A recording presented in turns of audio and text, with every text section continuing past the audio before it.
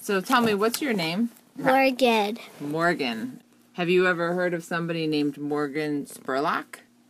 You just say yes or no. No. No? Do you think Morgan Spurlock is a boy or a girl? Boy. Mm-hmm. And do you know what Morgan Spurlock does? What kind of job he has? No. I'm going to give you 4 different kinds of jobs. You tell me which one Morgan Spurlock does. Okay? Morgan, do you think Morgan Spurlock is A, teacher, B, a mechanic, C, a Swedish chef, or D, a filmmaker? A. What was A? I forgot. Teacher. What does he teach? 1st grade. Uh-huh. Is he a good teacher? I think. Yeah. I have to tell you, that is not correct. So there's 3 left. We said B, mechanic, C, Swedish chef, or D, filmmaker. So which do you think Morgan Spurlock is? B. You think he's a mechanic? Uh-huh. What kind of cars does he work on? Jeeps. Jeeps. Oh, nice. I have to tell you, I'm sorry, but that's wrong. So that means that Morgan Spurlock is either C, a Swedish chef, or D, a filmmaker. What do you think? D. D. What kind of movies do you think he makes? I don't know. You don't know. Do you think he makes comedies or dramas or scary movies or documentaries? Documentary. That's right. That's right. One of his first movies was very popular, and he was nominated for an Oscar for that. Have you ever heard of an Oscar? Yeah. Yeah? What is that? Oscar by a reader. Oh, do you know that song? How does it go? I just forgot. Oh, I wish I were. Oscar by the reader. Then never be better. I forget the rest. That is what I truly like to be. Hey, yum's the word, haven't you heard? The yum's the word, it was started by a bird. My name is Robin. And her hair has lots of curls. Actually, I blow it out a lot. True stories, some awkward. Like wetting the bed next to your boyfriend. Pretty funny and absurd. Like your boss tickling your side boob. So welcome all you nerds. And cool people too. This is for everyone, except kids. Yum's the word. Hey everybody, welcome to Yum's the Word. I'm Robin Gelfenbien, and at the top you heard my niece Morgan, who we're going to call Little Fry, talking about the big fry, Morgan Spurlock. Now, I saw Morgan, and my family over the holiday weekend, and she was giving me some content ideas for the podcast. Now, I don't mean she sparked some ideas for it. No, she literally said, Achoo. That's my nickname. Achoo, we should talk about that on the podcast. So I'm happy to know that we've got another producer helping us out, Alex. So as many of you know, we recently recorded our show at the NYC Podfest, and the headliner was Morgan Spurlock. So today's episode is going to feature a story from Morgan and me. And since we've got 2 Morgans on this episode, we're calling this the McMorgan episode. We've got Supersize Morgan and Happy Meal Morgan. First up, though, is a story from the only person on today's show not named Morgan, me. This is about the time I was deceived by a national women's magazine. So, I don't know about you guys, but I've always had a lot of trouble with women's magazines, mostly because they're kind of phony, and they espouse the dumbest advice, like how to please your man with a scrunchie, or, what his dick pic says about you. But when a national women's magazine asked me to be in a piece on self-esteem in the magazine, I jumped at the chance. I don't want to give it away, but it rhymes with Cherie Dare.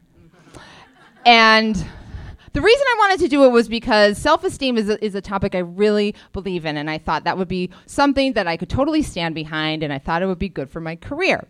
So they send me this questionnaire, and they want to know all different kinds of things, and one of the things they wanted to know was my personal style.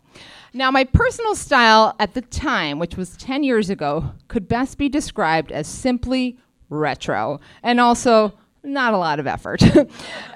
And so I would wear things like Candyland t-shirts. I had a t-shirt with an ear of corn that read "Me So Corny" underneath it, because I know what the fella's like. And then I would wear all these cool watches. Like I had an Etch-a-Sketch watch that did, like you could do real Etch-a-Sketch on. It was awesome. So, and then I told them, like, I don't have, piercings or tattoos or anything. So, like, by comparison, I'm, a little bit conservative. And then they asked me to rate my self-esteem on a scale of 1 to 10. And the way that I took that was 1 is a doormat and 10 is like Beyonce. And so I gave myself a 7 because I was like, I'm confident, but I'm not cocky. I have my insecurities. So I get an email back from Kylie about a week later, and Kylie spells her name Kyleigh. Exactly. And she's like, Robin, you sound great. This is how I assume she sounds in person. She's like, you sound great. A lot of the girls don't really seem as confident as you are. And I was just wondering, would you mind bumping your number up from a 7 to an 8? And I was like, God, I don't know. Like, I don't think that's fair to somebody who's like legitimately an 8, I don't want to take that away from somebody. And I really wrestled with it, which is ridiculous because it's like a made up number essentially. And finally I agreed. And she's like, great. And so a couple weeks later, I go down to the meatpacking district, and there's this huge studio. The lights are so bright, and I'm instantly assaulted by this noxious cocktail of hair being singed and since you've been gone. And so I get ushered through the ladies. I'm like, oh, this must be what it feels like at Fashion Week or something, And they're like, we need to get you into wardrobe, stat. And I was like, yeah, because I have a Fat Albert t-shirt on. And I had a Pez watch on that dispenses real Pez. It's awesome. My watch collection is amazing. And so they take me into wardrobe, and they put me in this very, very light sweater from Talbot's. I was like, I don't wear Talbot's. And then they put me in this pencil-thin skirt and these pointy, super, super high heels. And then they take out the worst offender, pearls. And I look in the mirror, I'm like, motherfucking pearls. And so I was looking at myself, and I was like, God, this doesn't look like me. I feel awful. This is not representing my self-esteem well. My self-esteem went from like an 8 to a 0. And the more I looked at myself, the angrier I got. And I was like, God, I look like a fucking Republican. And so I called Kylie over, and I was like, Kylie, I think there was some kind of a mix-up. And she said, well, you said you were kind of conservative. And I was like, oh, my God, it's so not what I meant. And she says, well, you're just going to have to live with it. And I wanted to say to her, like, listen, I don't wear heels as high as my hopes. This is not me. So I just suck it up. And I go in for the shoot. And the shoot has all 10 of us, all these girls, and they're so excited. And I feel awful. I really don't feel like myself. And they're taking the pictures, and I'm doing everything I can to destroy this shot by not smiling. It was just like resting bitch face. And there's all the like stylists and all the people from Cherie Dare, and they're like, come on, ladies, come on, smile. You were going to be in Cherie Dare. And I'm like, I hate Cherie Dare right now. Apologies to anybody who works at Cherie Dare. And finally, I give like a little smirk, and we break. So during the break, I go over and I talk to one of the other girls, and I said, what did you rate yourself? And she said, a 3. And I was like, oh my God. And then she says, but they made me be a 1. I know.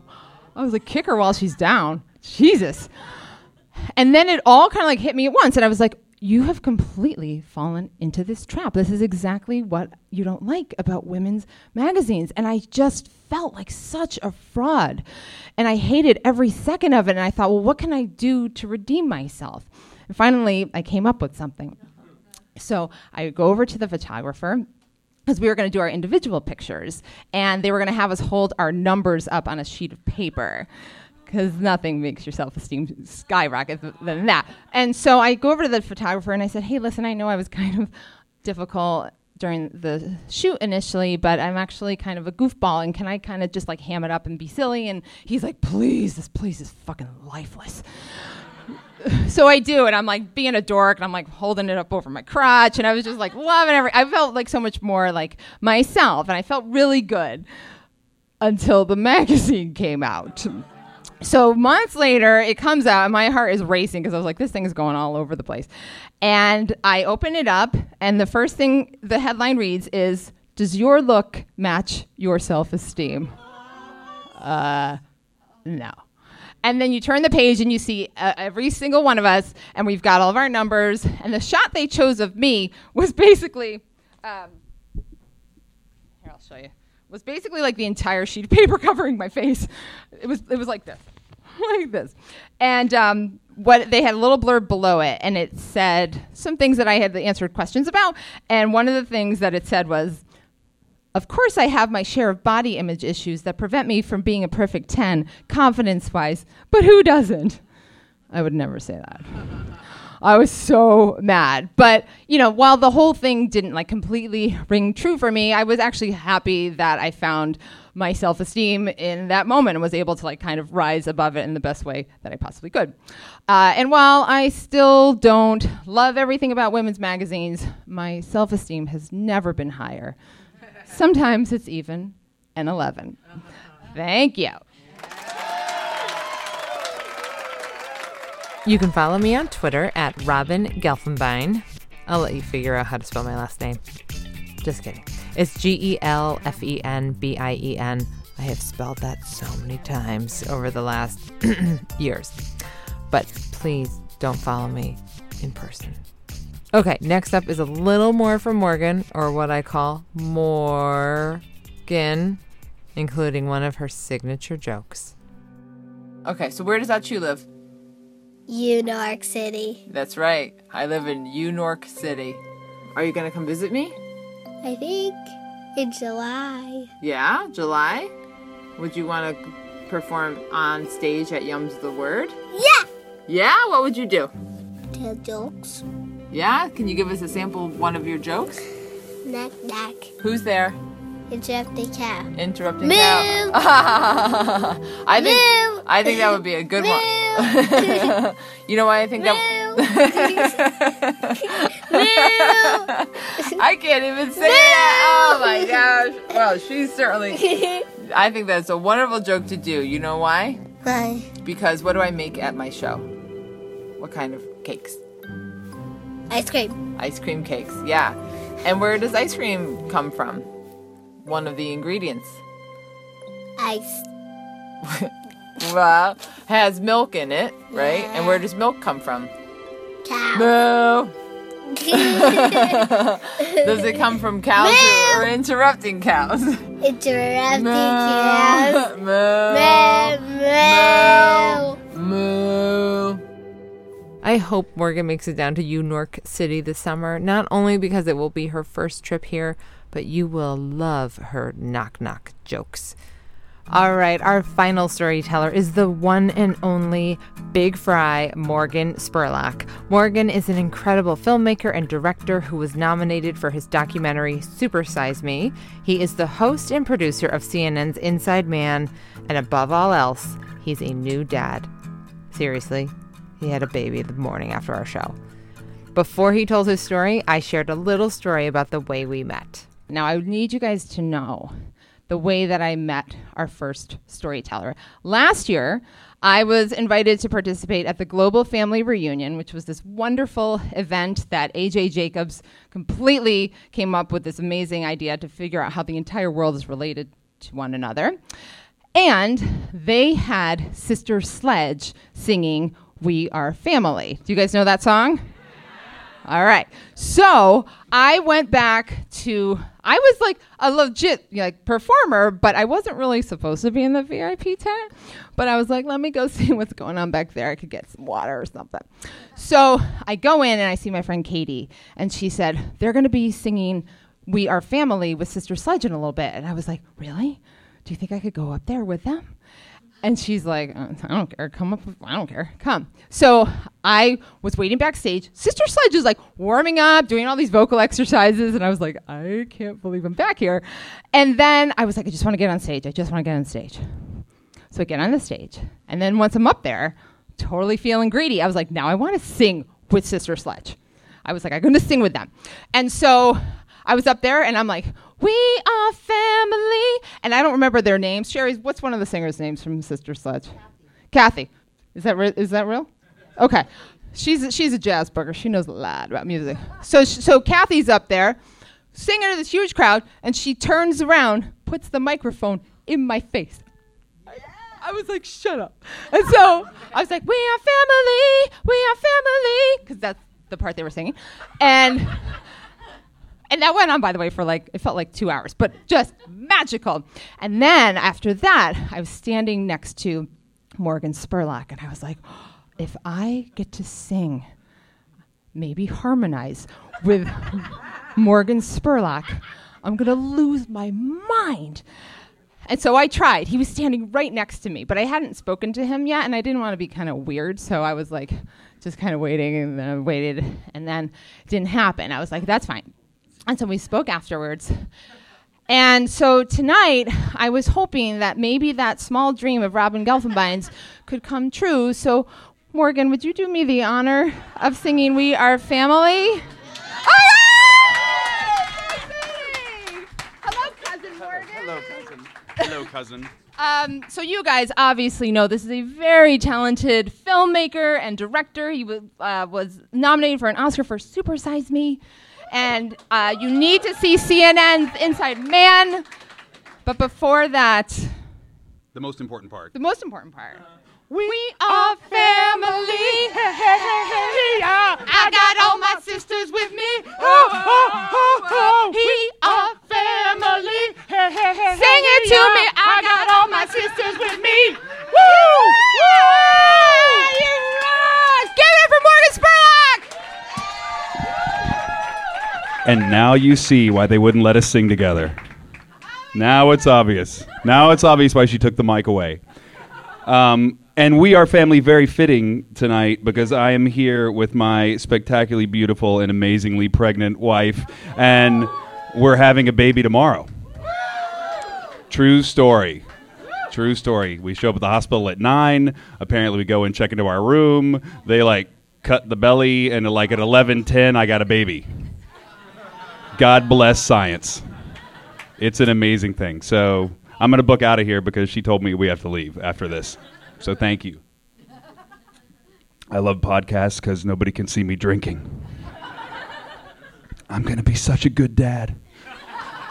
I'll tell you guys my story. So my story goes back to 2009 when I was making a film. I had the idea of a film. For years, my partner and I talked about how do we make a film that kind of takes the piss out of the advertising world and kind of looks at advertising in a different way. And we came up with an idea for a film called The Greatest Movie Ever Sold. And the whole idea behind The Greatest Movie Ever Sold is we would make a movie about product placement, marketing, and advertising, where the whole film would be paid for by product placement, marketing, and advertising.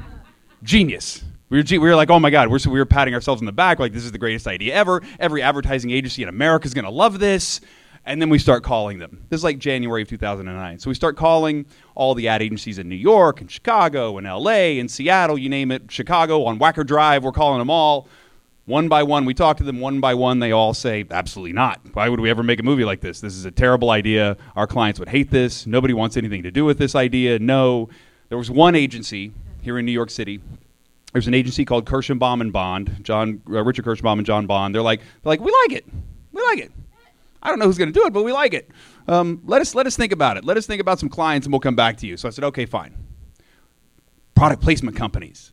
That's who I should go talk to. I should go talk to the people that actually put the things in the movies already. Those are the people that are going to want to make this movie because they already get it. They already understand what happens in these movies. So then I start calling them. Start calling the companies in New York and L.A., Austin, Chicago, you name it.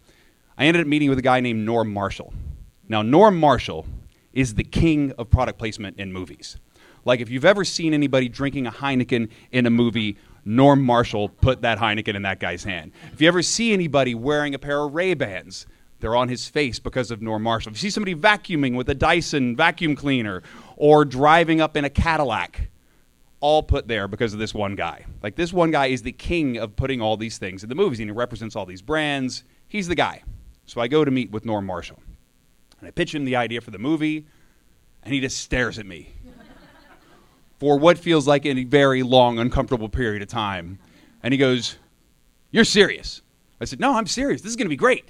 He's like, "This isn't going to be great at all. This is going to be great. It might be great for you. This isn't going to be great for me." It's like, what do you think you're going to come in here and like supersize my business, buddy?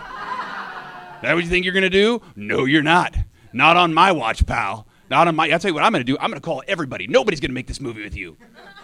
And so I was like, whatever. Sure enough, he calls every product placement company in town before I even like get to the car. Like, he's already put out the beep, beep, beep, beep, beep, beep, beep. Cadillacs all over town delivering messages. You know, it's like, so I call up all the other companies. They're like, yeah, Norm already called us. You know, we're not interested. So nobody would make the film. So then I was like, okay, fine. I'm going to take my destiny into my own hands. I am going to start just cold calling all these brands myself. I'm just going to do it myself. I'm going to call up the soda companies. I'm going to call up the credit card companies, the hotels, you name it. So one by one. So this was like now for the first month, 6 weeks, we called the advertising agencies. Now we're in March going into April. Now I start cold calling the companies. So I start just going down the list, one after the other, getting anybody I can to try and talk to me. And I'm just getting no after no. Pepsi, no. Coca-Cola, no. Visa, no. MasterCard, no. One by one all the way down. And so then I call Abercrombie and Fitch. You can see it already, right? You can already see it. You can already see how perfect this would be. So I call up Abercrombie and Fitch. And I get the woman on the phone. And she says, do you want me to tell you why we would never make this movie? And especially why we would never make it with you? And I said, yes, I do. Because we were filming all this. You know, we're filming this whole process as we're just spending money trying to find sponsors to actually make the movie. And so the woman says, okay, I'll tell you. First off, we would never, ever put Morgan Spurlock on a billboard. Ever. Ever. She goes, first off, you are old. Like, way too old. And I got to tell you, not very good looking. Like, some people would say kind of unattractive. Or funny looking even. And that skin color of yours, I don't even know what color that is. And that thing on your face, a mustache? A mustache. Mr. Spurlock, we sell clothing, not pornography. And I said to her, I've seen your ads, I beg to differ. She was not too happy with that. So then they said no, they passed on the film. And then finally, after months, Richard Kirschenbaum and John Bond call me back. They say, we got somebody you should come talk to. We got one client out of all our clients who is actually willing to sit down with you. So I go in and meet with Band Deodorant. And so I talk to Band Deodorant about the film. Here's what it is. And I show them pictures and photographs of me. Like, and when you see me in the film, there I am, like, using Band Deodorant. And look how excited I am. And I'm like... And they're like, oh, yeah, we like that. We like that. I said, and anytime maybe when I talk to somebody, I have some on the table and I offer them up like a tropical breeze or some of the other magical band flavors. And they're like, oh, this is great because, we're a challenger brand and we need some of those good challenger ideas. And I was like, awesome. They said, yeah, so we're in. I was like, amazing. I was like, so for how much? And they're like, I don't know, like $50,000. And I was like, so now 9 months... hundreds and hundreds of brands later, I finally got the first brand, which is Band Deodorant. And what you start to realize about the world of advertising and brands in general is no one ever wants to be first, and no one ever wants to be last. Everybody wants to be first to be second. That's what they want. And so the next day I leave, and I'm on the phone with somebody like, I don't know, it's like Hyatt Hotels or someone. It's a big dumb brand that I'm on the phone with the next day. It's a big company. It's a proper Fortune 500 company. And I'm on the phone with them, and they're like, yeah, this idea, I don't know.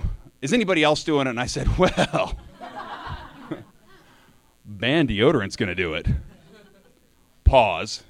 And the guy says, well, you better come meet with us immediately. Band deodorant, linchpin of the advertising world. Changed everything. Suddenly, every single brand wanted to be a part of this. Every single brand wanted to be a part of the movie.